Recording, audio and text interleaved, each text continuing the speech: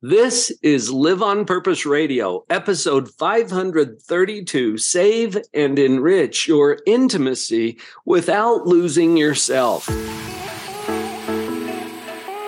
Now is the only time to create and live the life you love. I'm Dr. Paul Jenkins, the positivity psychologist. My job is to connect you to powerful positive psychology principles that immediately upgrade your relationships, business, and mental health. Are you ready? Let's jump in. Hello, everybody. Welcome back to Live on Purpose Radio. This is Dr. Paul, the shrink who expands your life, with another episode of Live on Purpose Radio. Joining me today is an esteemed colleague, Dr. Jennifer Finlayson-Fife, who is an expert in exactly what we're talking about today, how to save and enrich your intimacy without losing yourself in the process. Dr. Jennifer, welcome to the show. Thanks for having me. Hey, this is a hot topic. Yeah. Intimacy, right? And sexuality, that's been part of your educational background. Your academic work has been in this area. Yes. But you've also got some clinical experience, and you do a lot right now to train and provide information to people about this tricky topic of sexuality and intimacy. Yes, that's right. Why are you doing this? Great question. Well, I'll give you the short story. But so I grew up as a Latter-day Saint and learned a kind of conservative sexual ethic that has a lot of upside, right? A kind of valuing of sexuality, highlighting of the importance of commitment and so on. And really actually a kind of overt valuing of sex. But as I was starting to do clinical work and was looking for a dissertation topic, was also very aware of religious people who were really struggling around the question of whether or not the body, sexuality, pleasure is a good thing. And therefore, even though marriage was highly valued, marriages were struggling because of it. So I also at the same time was asked to teach. I was at Boston College, which is a Jesuit university. I was asked to teach the undergrads a human sexuality class. So I was getting a lot of essays written by Catholic students and seeing a lot of the anxieties there. And so I just wanted to better understand, right, what was a religious woman's experience of sexual agency? Did she feel she belonged to her body? Was pleasure okay?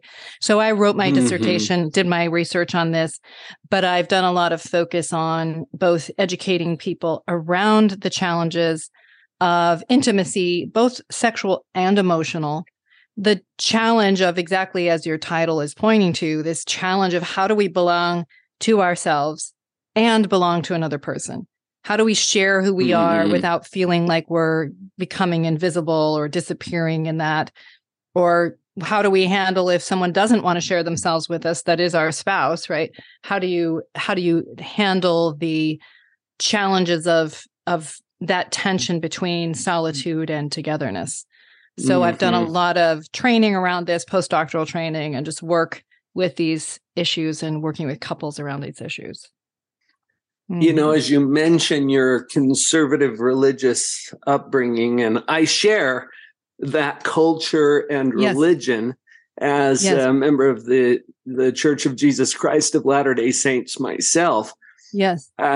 It's interesting to me that in this and a lot of religious groups, it's almost a double message, because there's very strict prohibitions and guidelines and standards around sexuality that sometimes sound like sex is bad, sex is dirty, sex is evil.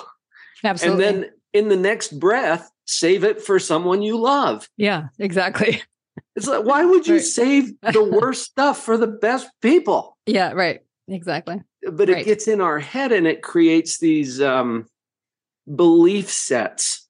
Yes. Or thought patterns that can be counterproductive when it comes to enjoying healthy intimacy and sexuality later on. That's right. And it's not, it's not just a religious challenge, but there is this kind of, even Freud talked about the id and the superego, which is a similar challenge. Like the id is the impulse in the body and the desire, and the superego is the thing that's trying to shame it into compliance. And so it's not unusual to be educated in that kind of framing, like you're bad if you want pleasure, you're bad if you don't manage all impulses. But growing into ego, which is a more integrated place that you can integrate the body, integrate the desire for pleasure, but also live in line with your highest standards, live in line with what you respect, what is actually loving, fair, kind, decent, right? It's that integration that can be challenging, especially if you are educated by people who are afraid of sexuality, who haven't sorted it out themselves. They're going to give you a lot of fear-based messaging, perhaps even well-intentioned, right? But it will interfere, because if you're doing it out of anxiety, fear, trepidation, it interferes with an integration. It interferes with your ability to choose wisely, because you're going to always be in this either kind of repressive ethic or indulgent ethic. You're vacillating between the two. With some of the inherent moral attachments that go with it too.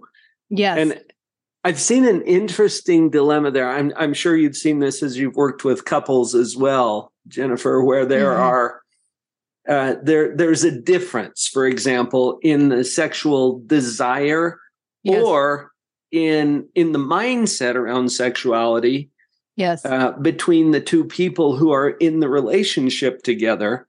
And one or the other, and sometimes both, often both, start to think something's wrong with me. Absolutely. I want this too much, or I don't want it at all. Or and so those conflicts come up, and it's very common in those relationships. What have you noticed along those lines, or what? Yeah, well, very much what you're saying, the kind of, again, a lot of people feel this deep fear of sexuality, and now they get married and it's legit now, supposedly, but they haven't actually integrated it. They haven't actually come to terms with their sexuality. Even the high desire person often hasn't come to terms with their sexuality. They're wanting their partner to legitimize it and make it okay. And so when that anxiety is there, and again, it's normal. It's not unusual for people to not be at peace with their bodies, especially when they're young. But when you're anxious about sexuality, well, then it's very hard to create any intimacy with it. Because intimacy is actually, I will let you know me, and I want to know you. But if you're terrified of the very thing they're going to know about you, right, or terrified of knowing their sexuality, you're going to try to keep sex as non-intimate as possible. Right. And so a lot of people maybe get through the act of sex, but they're trying to minimize the exposure in it. They don't want to talk about it afterwards. They don't want to actually communicate. They don't want to actually say, hey, I really like this, or I don't like this, or let me tell you what I think about sometimes when we're having sex. They're like, no, let's not do that.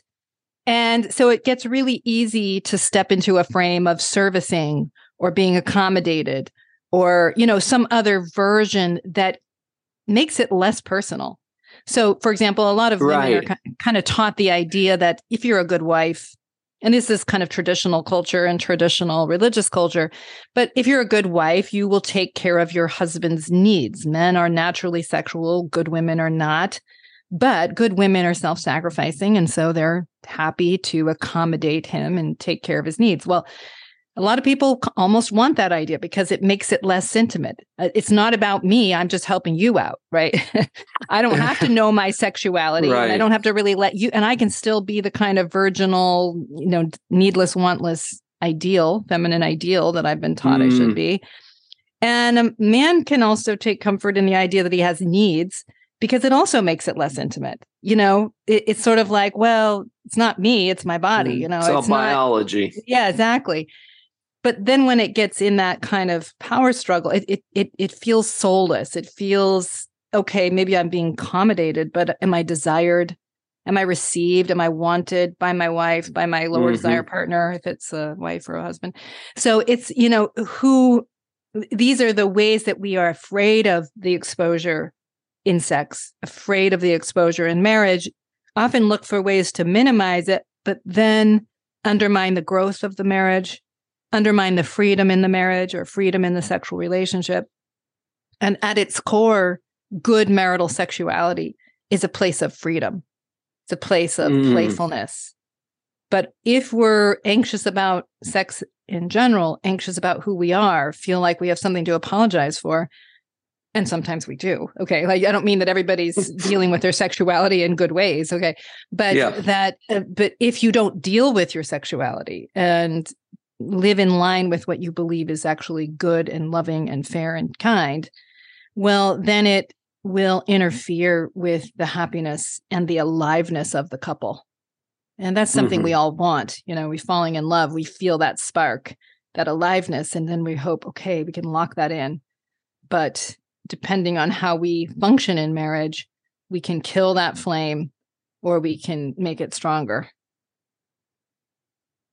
It's interesting to me also that from the inside, it looks different than it does from the outside. So you and I as professionals, for example, we can meet with a couple in our office or whatever, and we can see it from a certain perspective.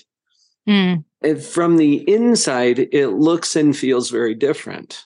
And I think a lot of times there's I mentioned this earlier, kind of an innate sense of there's something wrong with me.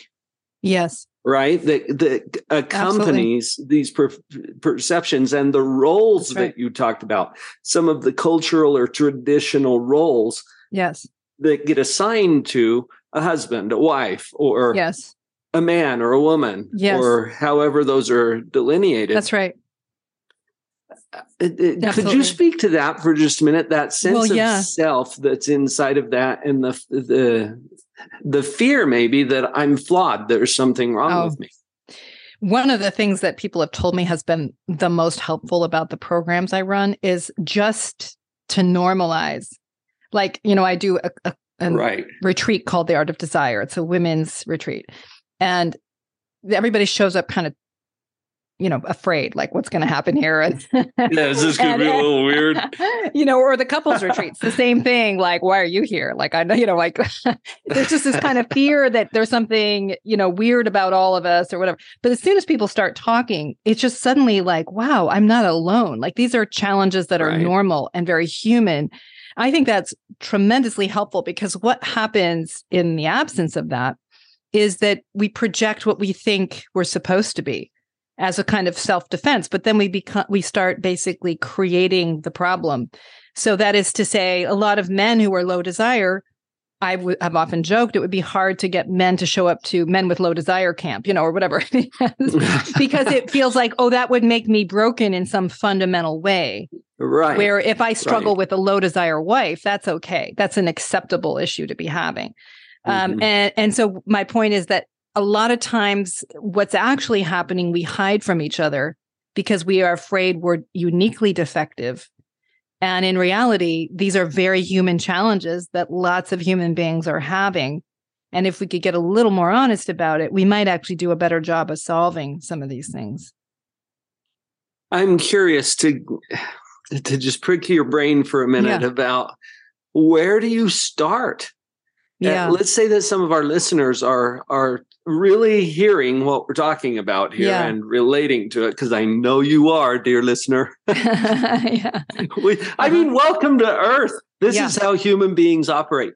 But Jennifer, when you are working with a couple, for example, or even an individual who's got some of these concerns, where do you typically start, or where would you encourage them to start? Well, you know, one of the ways that, so there's doing individual work, and then there's also doing work in sort of in a group setting. You know, I have a podcast where I'm actually working with couples anonymously, but that's very helpful because people can listen in and then they can talk to each other. They can hear like, oh my gosh, that they have the exact same challenge we have, but they can also talk to other listeners and learners. And that really helps. But if I'm working in a more, you know, solitary way where I'm working with just a couple, what I want to do is start getting truths on the table between them that they keep skirting and avoiding.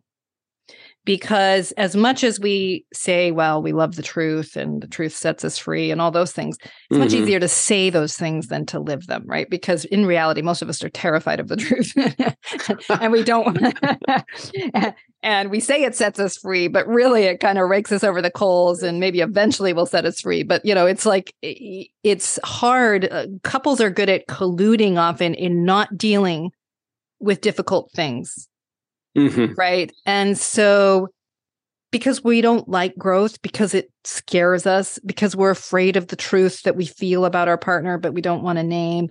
And so it's helping couples to start having the courage, the faith to say not indulgent truths, not like I get to say this to actually make you feel bad, but the things that are there that need to be dealt with more constructively. Because when people start to speak more honestly, it can hurt a bit. It can feel scary. It can, feel like the thing you kept hoping wasn't true. But once it's on the table, people actually take some relief in it because they're not trying to run from the truth anymore. And now it's there for their minds to actually deal with and solve. And that's what allows people's functioning to go up, is by dealing with what is. Right? Not with what they want things to be. And a lot of times what we do in society or in religious cultures or wherever, we will offer up our ideals. Now, there's nothing wrong with ideals. Ideals are very important for any society to have. But sometimes what we do is we pretend ideals that are actually anti-ideals. They actually interfere. So Instagram, it's like all the most, edited, perfected images of like, this is how everybody else is supposedly living. It's very unhelpful.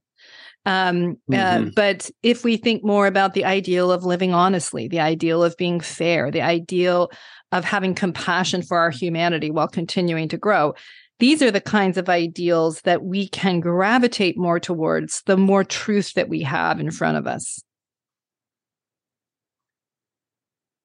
I've seen that not only with my clients, but I happen to be a human being myself too. And to face the harsh realities. Yeah. I've shared with my listeners before about the time when I went through a bankruptcy and how ashamed I was at first, and yet at another level, and I appreciate that you said this earlier, other human beings on the planet are going through this as well. And one of the things that I learned from that experiences and others is that our extreme experiences are not extraordinary. That's right. They're not exclusive to us. That's right. And as we open up to that a little bit, then another interesting thing happens. And I think this is where your programs are so effective with people because you're applying principles. Principles are natural laws. They affect everybody, right? It's not that you're a special case, but we get into that mode. I think thinking that somehow there's something wrong with me is a version of the special case syndrome. That's right. That has it's like it won't help. It's like a perverse version of narcissism. What I mean by that is, we all start out kind of narcissistic, and some people get stuck there and have a personality disorder, but that's rare, right?